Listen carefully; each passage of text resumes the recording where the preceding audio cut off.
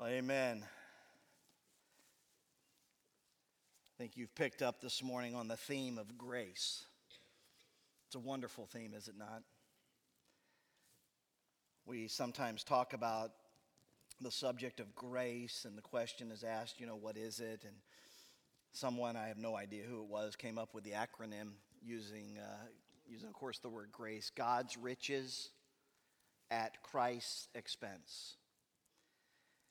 And that's a simple answer, very simple definition, but it is certainly appropriate. God giving to us His amazing riches, first and foremost in the gift of His Son, Jesus Christ.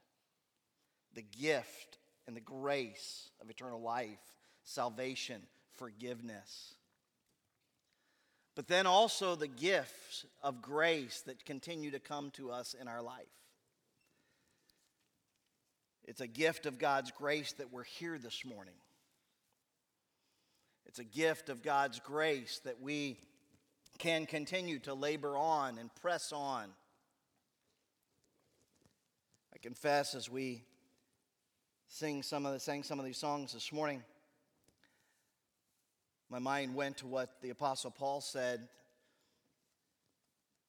He said his desire was to go on, to be in heaven. But he understood that for now, God wanted him here, to continue to labor. I get that. Look around at the world, the struggles, the pressures, the difficulties, what we're experiencing in our own lives, what friends, brothers and sisters in Christ are experiencing, and it's just like, Lord, can't we just please be done?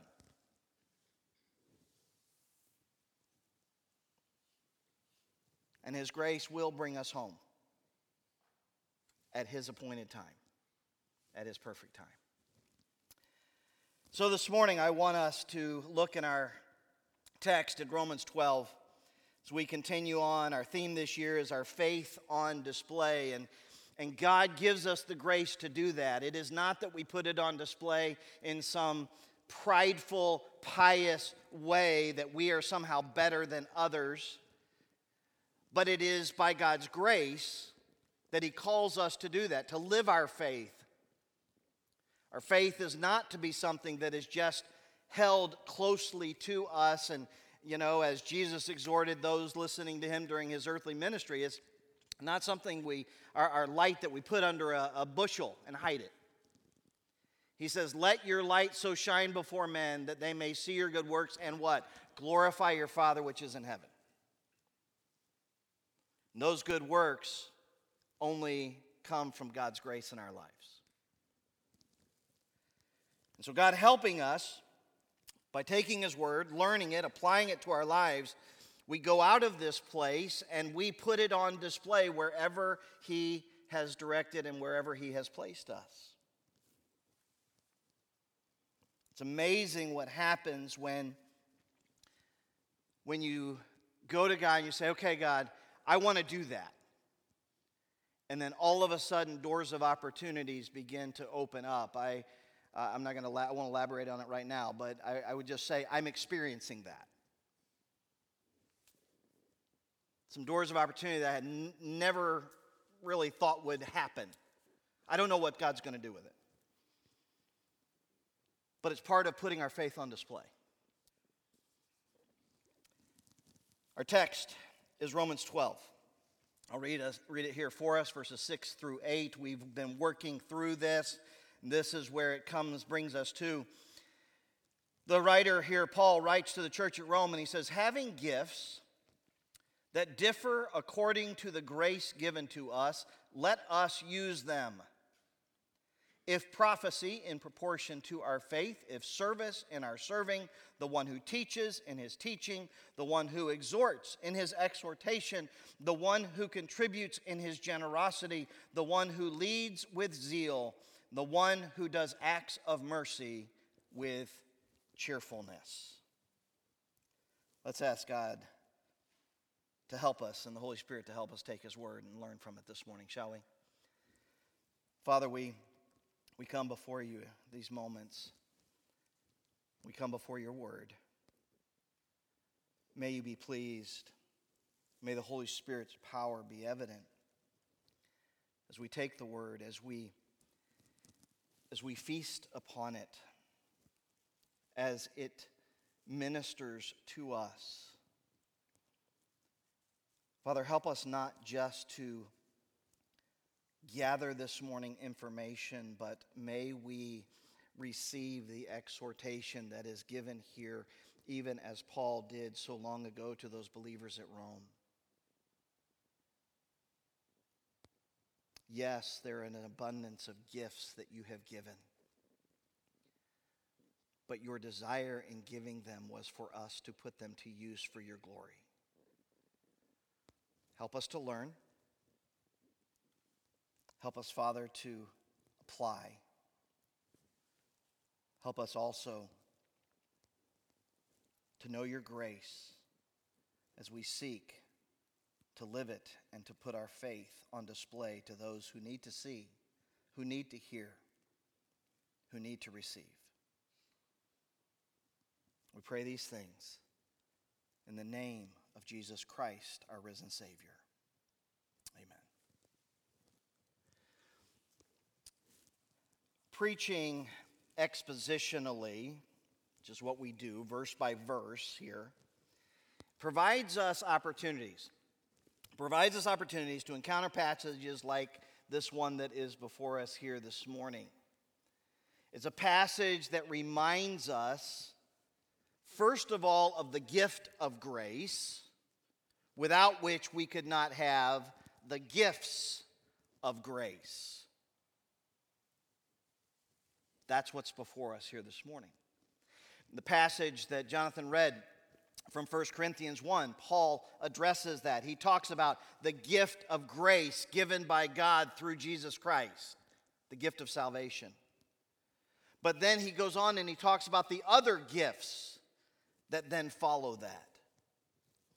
It should also be noted that the subject here that Paul has addressed in Romans, it's addressed repeatedly in the New Testament.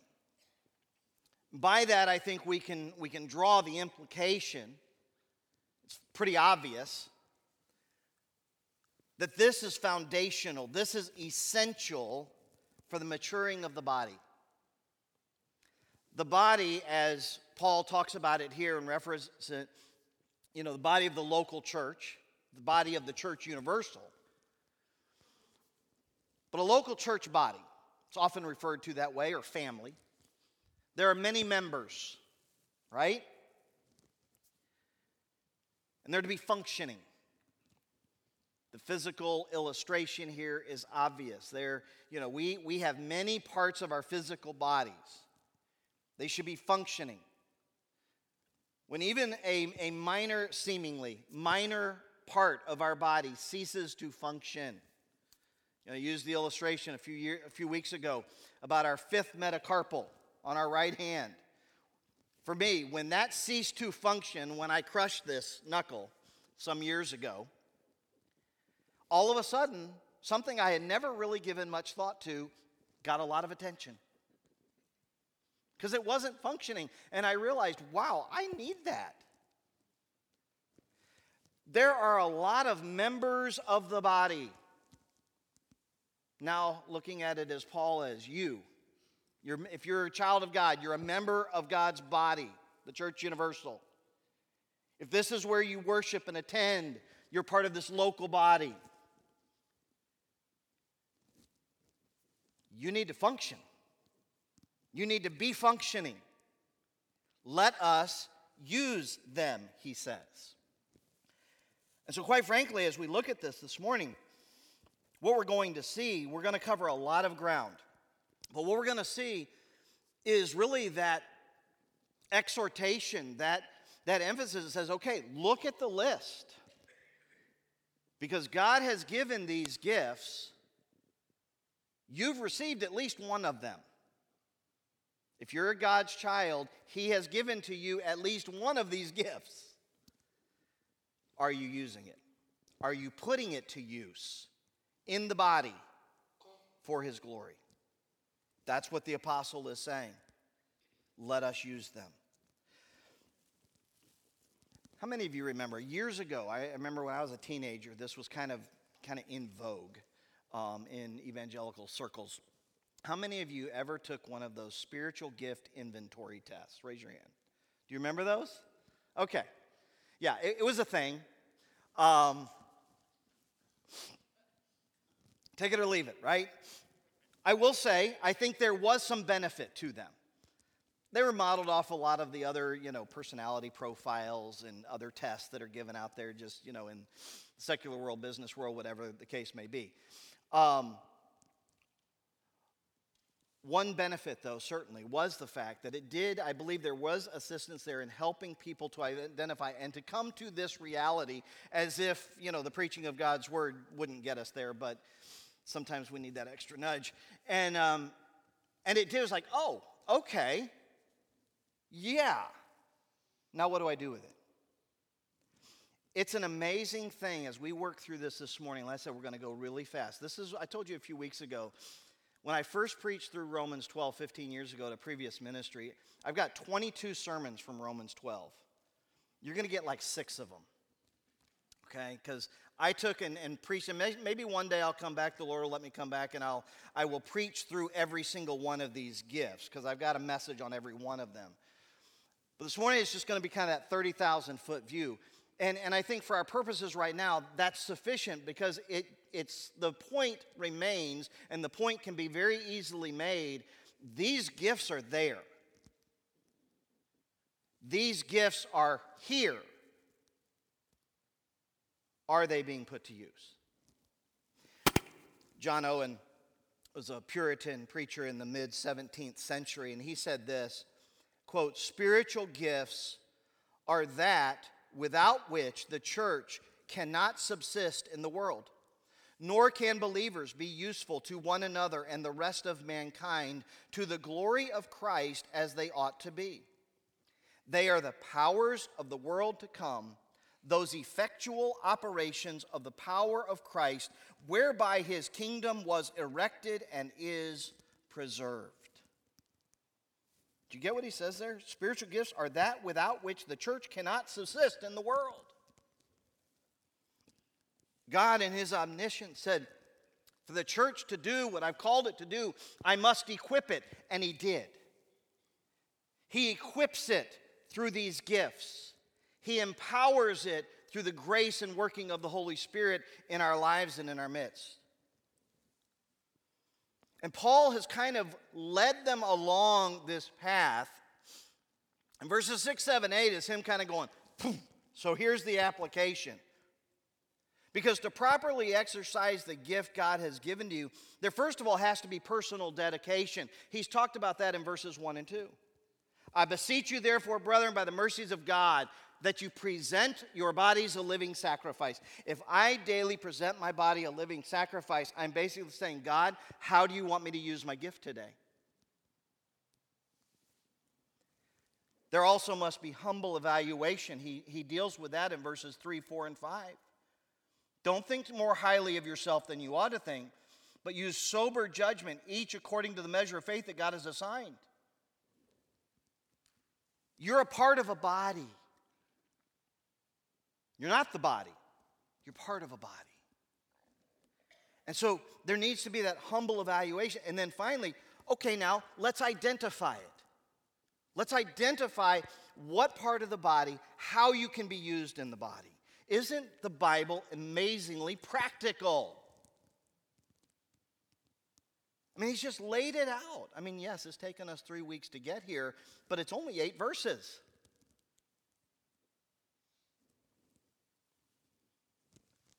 Whatever your gift, you should be using it faithfully because it is a stewardship entrusted to you from God. We often use that concept of stewardship, or I'm a steward, onto our material things, the things God has blessed and entrusted to us materially. But certainly this right here, these gifts as he's going to outline them, these are things that we are to be stewards of as well.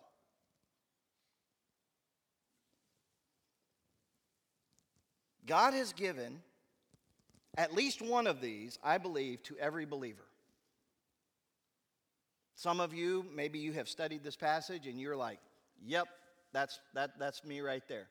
Or maybe you say, I'm kind of strong there, I'm kind of strong there. Now, here's the thing in all of that. We also have to realize, as we mature, other passages talk about walking in the Spirit, Galatians 5 and things like that. As we're maturing, we should be looking at this list going, okay, God, how can this thing that I'm not all that strong in right now, how can that get stronger? I jokingly said in our growth group on Wednesday night, that we were in our discussion, we were talking a little bit about this, kind of edged that way. I will openly admit, and my family will confirm, mercy, not my strongest gift. I know that shocks you all.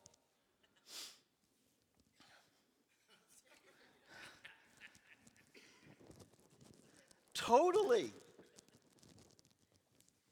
Administration, prophecy, yeah. Those I got down pretty well.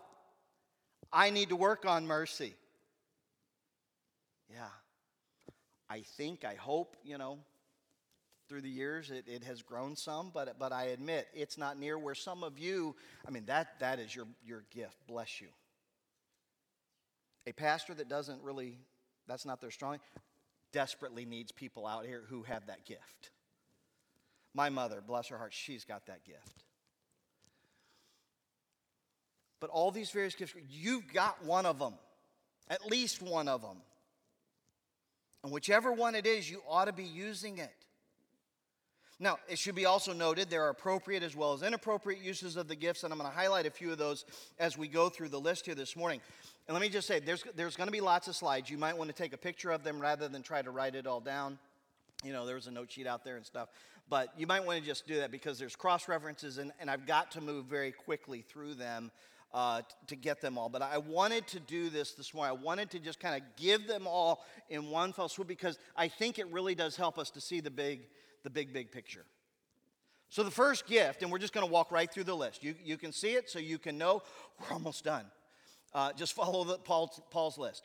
If prophecy in proportion to our faith.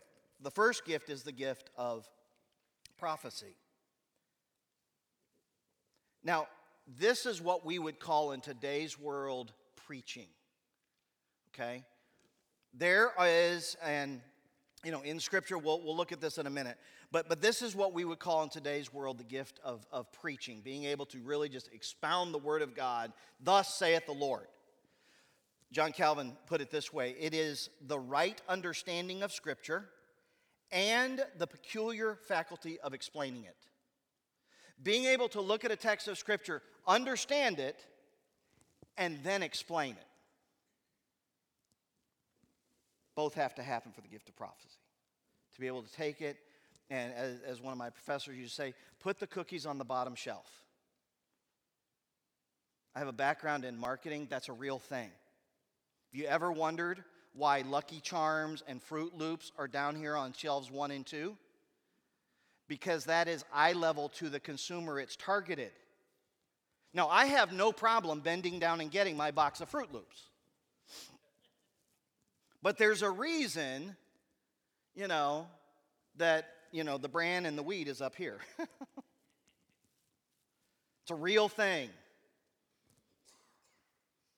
But the one who has the gift of prophecy does have the ability, by God's grace, to take these truths, and sometimes very complex truths of Scripture, and be able to say, here it is, and somebody goes, oh.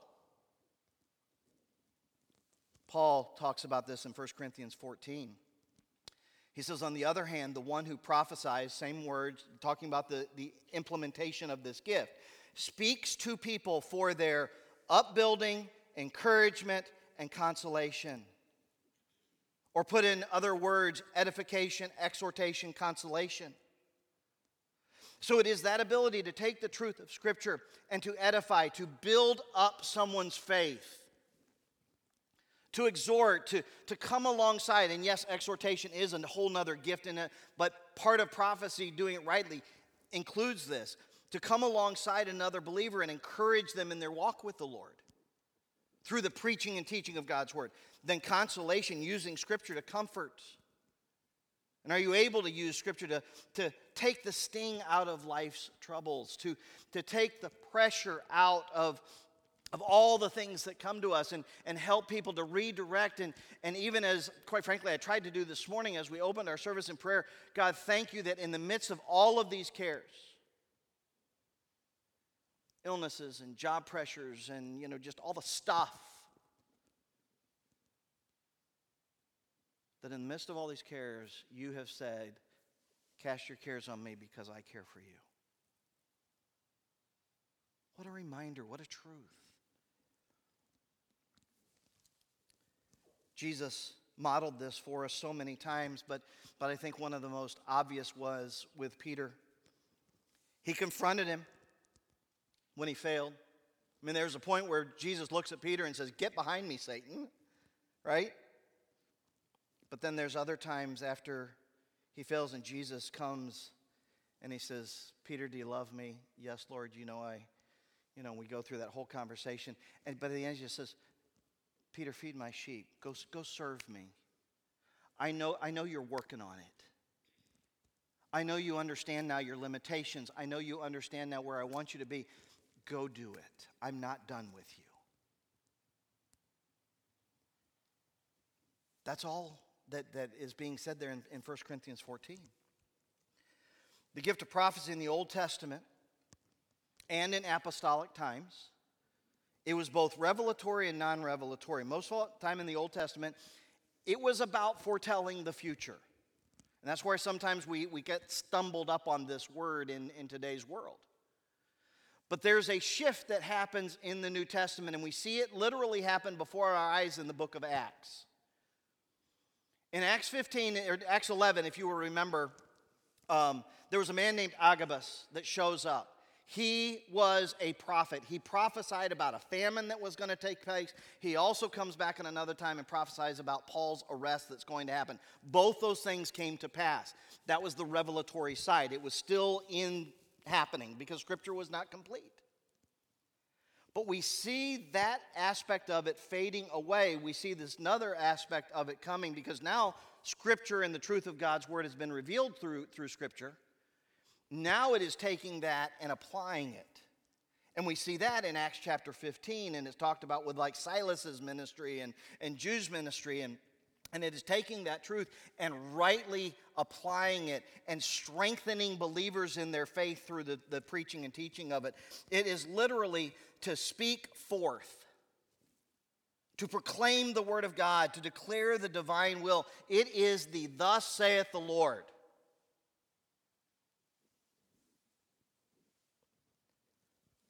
MacArthur says of this gift, it is the gift of prophecy is the Spirit-given, Spirit-empowered ability to proclaim the word effectively. I'll tell you, this past week, I was reminded vividly of what this gift looks like when it is properly used in the local church. We were studying through 1 Samuel 15, preparing for our growth groups on Wednesday night, and typically myself, Pastor Josh, Stephen, we meet together, and we did it via Zoom call this week. And Stephen had found a message that Alistair Begg had preached on 1 Samuel 15, and I went and I watched the whole thing, and I was like, wow. How he handled a difficult passage and just like brought it down, and it was like, boom. I told Pastor Josh, I said, when I grow up, I want to preach like Alistair Begg. He told me I had to work on my Scottish accent. May never get there, but I mean, wow. That really was the gift of prophecy live and in color in the local church. He goes on. If service, in our serving. Notice what he does here. He's not elaborating on them all. He just says, if your gift is ministry or serving, then serve. So the second one, ministry, sometimes called service, this is often behind the scenes. We can go ahead and move to the next one, guys. This is, the word here is literally diakonion. Diakonos, deacon, it's the transliteration of it. Serving others. The act of deaconing, if we can use that word. But it's not isolated to those who function in that official capacity within a local body. This is the word that is used in John 13 when Jesus washes the disciples' feet. This is what he's talking about. The gift of ministry is not a stepping stone to some other greater gift. No gift should be seen as superior to another or as a precursor or path to another. We need people like this in a local ministry. It's like, that's my gift. I'm behind the scenes kind of service kind of a person. Praise God for those people. It takes a lot to do what we're doing right here on a Sunday morning. I know sometimes people might think, oh, well, how many people does it take to run a Sunday morning service? 2, and they're both up here. There's like 3 or 4 back there. There's, 4 or 6 or 12 in the nursery. I don't know. A couple in children's church. There's people on security. To have a Sunday morning service, it takes about 12 to 15 people just here in our small ministry. It's a real thing. That's why when we say, hey, if you are looking for a place to serve, let us know. We've got spots.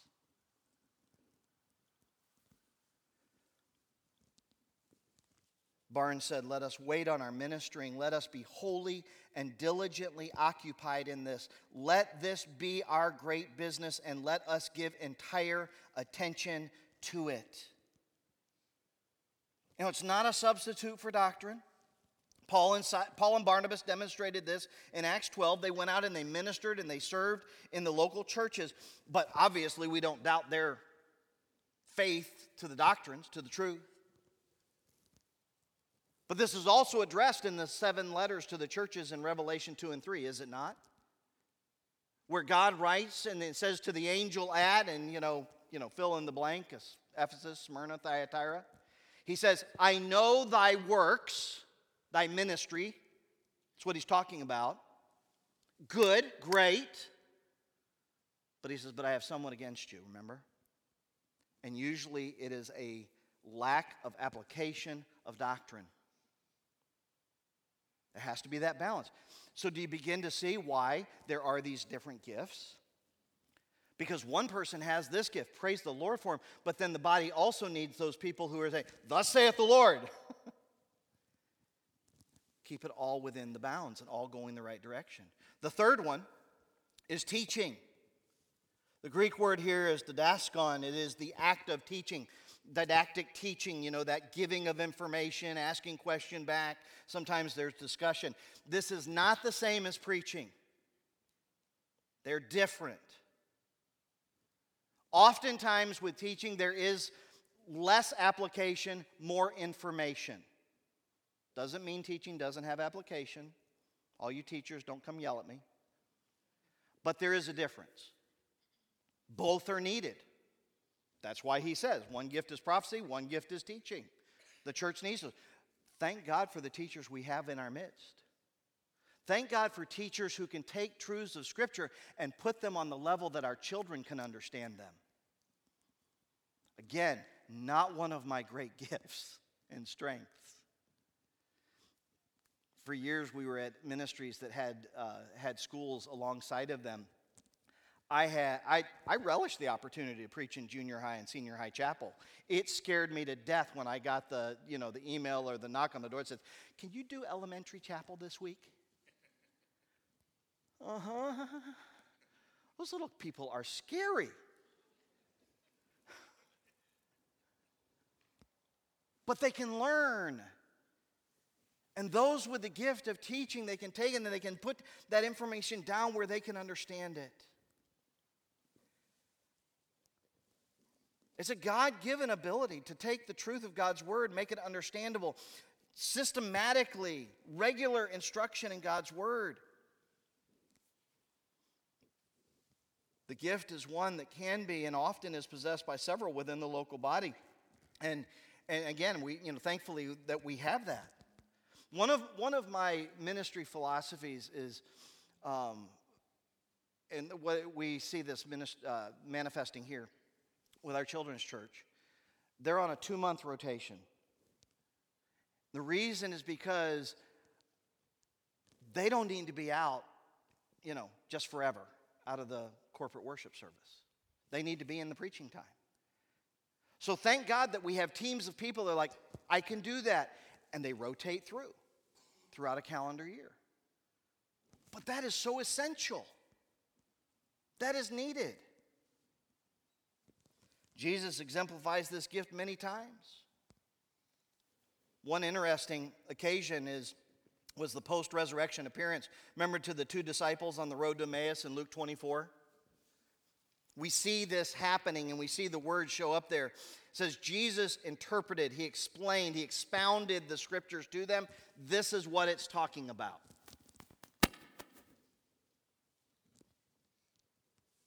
If you don't have the gift of teaching, don't try to teach. But do commit yourself to being present when the teaching of God's word is happening. Because you need to hear it. You need to learn from it. You need to expose yourself to those who are gifted in teaching. Continue on, number 4. Exhortation. This is, again, an interesting word. We hear the word exhortation and we kind of think, oh, that's confrontation. That's not the word at all. This is the word parakaleo. It's to come alongside, to draw near, to encourage somebody.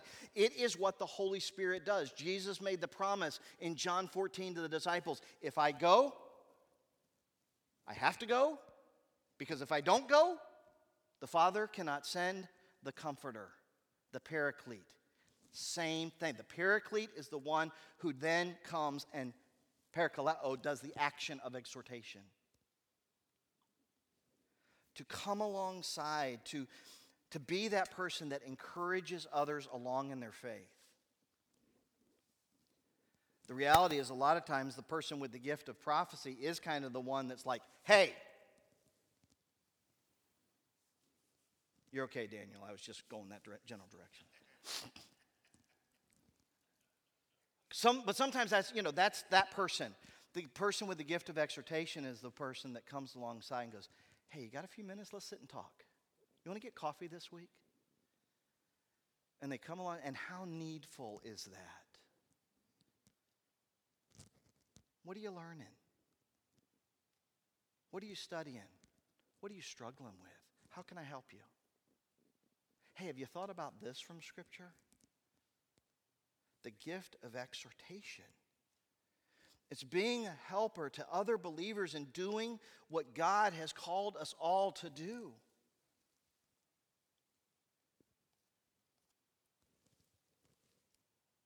I like to quote Albert Barnes. He was a 19th century preacher. He said about this, he said, this word properly denotes one who urges to the practical duties of religion in distinction from one who teaches its doctrines, one who presents the warnings and the promises of God to excite men to the discharge of their duty. Those that come alongside just, this is the truth, God, this is exciting, this is neat stuff, and you leave that conversation going, wow, I needed that. That was a blessing. It's not a passive gift. The person with the gift of exhortation doesn't just leave people with information and go, okay, good luck. Comes back time after time. How are we doing? How can I help? Barnabas was called the son of consolation in Acts chapter 4. Why? Because he was known to come alongside other believers and encourage them in their faith, just like he did with Paul. Barnabas had the gift of exhortation. And he demonstrated it in his life, in the life of Paul. Paul comes to Jerusalem, and of course everybody knows him. He had a history there. He has been radically changed. The Holy Spirit has regenerated his heart, his life. He's a believer. He wants to be part of the church he used to persecute. And they're like, yeah, we're good. Maybe another congregation. And Barnabas comes alongside, vouches for him, takes him under his wing, and is like, no, we need to give this a shot. Can we say, after 2,000 years of church history, thank God for Barnabas?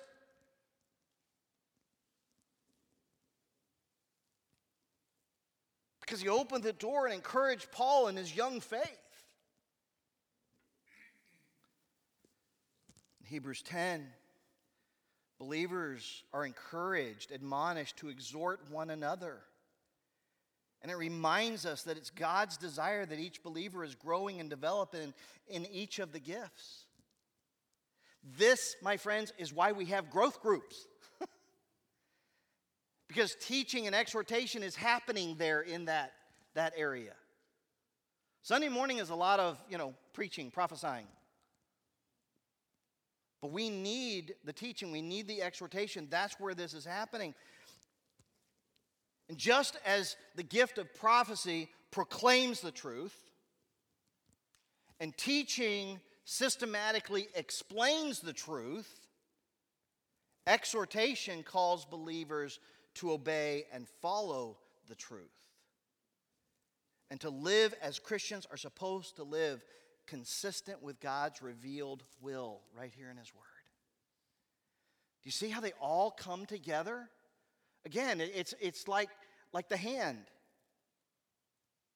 I mean, maybe the gift of prophecy is this one right here is like, prophecy. Maybe this is the gift of teaching. But then the hand comes and exhorts and encourages. And we should be very grateful for those who demonstrate this gift within our church family. We should also be humble enough to graciously receive that exhortation when it comes to us. Tragically, many times those with this gift, they get rebuffed. They get stiff-armed. When that person with the gift of exhortation comes to us, we ought to welcome that because God is demonstrating His grace to us as they implement and use their gift of grace to us in that moment. We go on, the fifth one. See, we're making progress. Giving or contributing. He says here, the one who contributes in generosity. This isn't going to turn into a message to get in your wallet. But there are and this is often a very private, a very personal thing, because all that we have is the Lord's. We're stewards, right? The word here it's an interesting word. It means to share, to give over, but it's the word metadidome. There's a prefix. And by putting the prefix meta there, didome is to give. But to metadidome, it just expounds it, like it explodes it, magnifies it. It's an intensified form of what was normally understood. In Matthew 6, in the Sermon on the Mount, Jesus exhorts us to give to those who are in need and to do it quietly. If you see a need, meet it. If God's given you the wherewithal to do it, just quietly meet the need. In Acts chapter 2, it comes to life, right? The church is gathered together and people who have, they're bringing things in and they're giving to the church so that needs can then be met. This isn't talking about tithing or giving in the offering. This is another aspect. This is in addition to. The Christian who gives with liberality gives of himself, not for himself. The giver holds possessions loosely and with an open hand, and thank God for these people, and we can all learn from them. And quite frankly, we should be open to this when the Holy Spirit comes and says, you know what? Hey, you could help meet this need. Maybe you can't just totally meet the abundant, the whole of the need, but you can contribute to part of it. Maybe in some ways it could be considered one of the easier ones because, you don't have to get up in front of anyone. You don't have to say anything. You don't have to possess really a unique skill. You just have to have a sensitive heart and a right perspective on what God's given to you.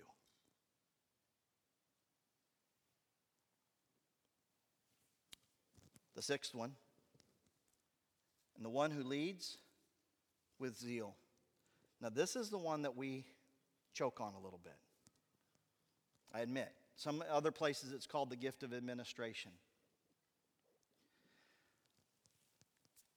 It literally means to stand before and to preside over. And there is no shortage of places in the New Testament church where this is demonstrated and put into practice. In Acts chapter 15 at the Jerusalem Council, it is obvious. There's a lot of conversation about what's going on and so forth, and how the gospel's going out and what's occurring in some of these far-flung areas. And then the word's coming back, and the church at Jerusalem is trying to act like, we need to control this, we need to monitor this, and, make these pronouncements. And in Acts chapter 15, James, the half-brother of Christ, he's listening to all of this, and then he says, let me speak. And when he is done speaking, the matter is settled. And he literally says, therefore, my sentence is. That's what he's doing. He's exercising this gift in the church at Jerusalem. And there was no question after that. Like I said, Paul tells Timothy, exhorts him to do it in 1 Timothy 3. It's referenced in 1 Thessalonians. It's referenced, as I've got up there, in 1 Corinthians 12. All these different places. In 1 Corinthians 12, that's a really interesting one, because what is being talked about there, they use the illustration Paul does of actually the pilot or the helmsman of a ship. How many of you want to get on a ship, go on a cruise, but nobody knows how to steer the thing? Right? Thank goodness for those people that know how to steer it. Makes for a much better time. And yet, our sinful nature goes, I want to do it. I want to do my own thing. Why does somebody need to tell me? Because it's needful. I understand that, we probably all, or at least most of us, have this, got our story. And you can bring up your illustration. I mean, not really. I don't really want to hear it. About the demagogue or the dictator pastor that you knew and so on and so forth. I know that's existed. I know that's happened. And you know what? When it happens, it's sin. It's wrong. It is not the right use of this gift. But that doesn't mean that we then just totally disregard the gift. Because the sin of some must not be used as an excuse for disobedience in neglecting or rejecting this gift of grace. Let me flip it around a little bit and just ask you this question. Has God ever given a bad gift? A malfunctioning gift? No. God never gave a gift and didn't include the batteries. God's never given a gift and it's just broke out of the box. Our flesh, we can break them. We can give hoping everybody sees. Like the Pharisees, blow the trumpet. Look what I did. Yeah. We can break the gift. We're sinners. But if we're walking with the Spirit, we're rightly applying the gifts of grace. This is needful. Paul addresses the dangers in 1 Timothy 3. He says leaders aren't to be impatient, they're not to be greedy, they're not to be covetous. So there's boundaries. But we need the leadership. We need the administration. God has ordained that there be leaders within the church. These people are gifts to the church to help it to accomplish the work God has called it to do. So can I say, follow those leaders that God puts into your life. Pray for those leaders. Support those leaders. Because they are a gift of grace to the church. And then lastly, there's mercy. Or acts of mercy. The one who does acts of mercy with cheerfulness. It is literally, this word is literally means compassion in action. Isn't that a beautiful thought? Compassion in action. We see things going on in the world around us. We see things that happen maybe even within our own body. We're made aware of struggles and challenges and whatever the case may be. And we're like, oh, I feel so bad for them. The person with the gift of mercy goes, I feel so bad for them. What can I do? How can I help? Again, thank the Lord for people like this. Oftentimes before a service, after a service, during a week, I'll get a call or receive an email, and somebody will say, hey, I heard about this. Pastor, what can I do? Thank the Lord for that. I mean, I'm only one person. Pastor Josh is only one person. We can only do so much. We've got other things that are going along as well. How we desperately need all of these gifts present and active within the body.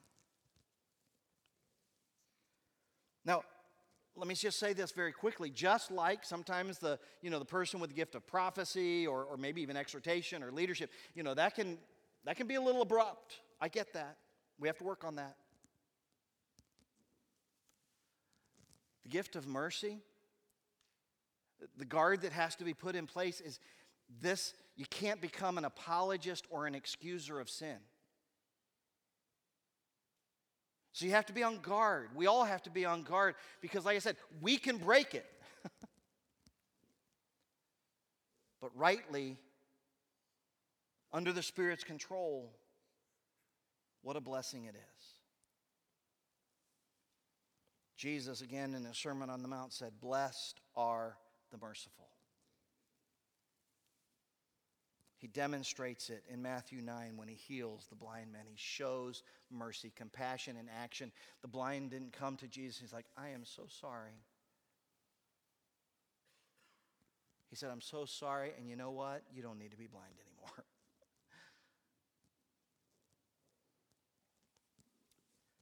So we find ourselves looping back around. Okay, there they are. There's the list.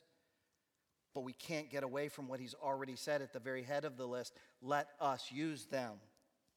So the question is, how are you going to fully exercise the gift that God has given to you? Warren Wiersbe has a wonderful ability just to kind of put things in a unique way.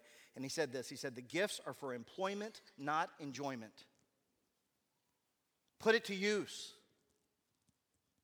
Not just for you to go, I got it. I know what mine is. That's so neat. That's cool. What are you going to do with it?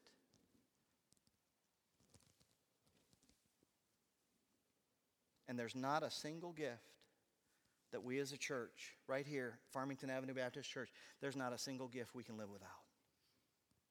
Not a single one. We need all of them. And you know what? They are all present. They're here.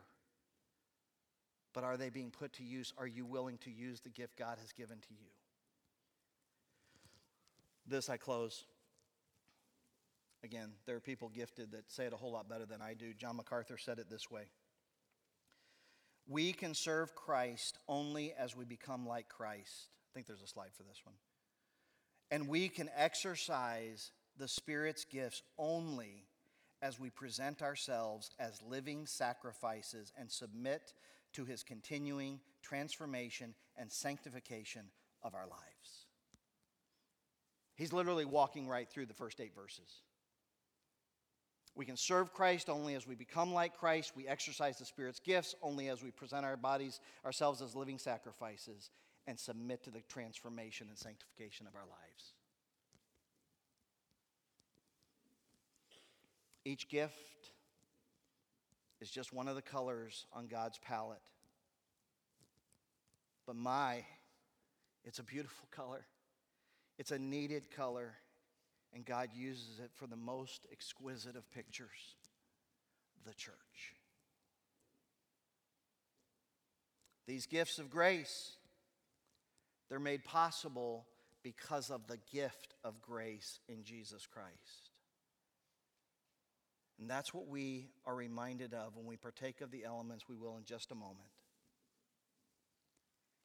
And by using the gifts of grace that are given to you, given to us, then we put our faith on display.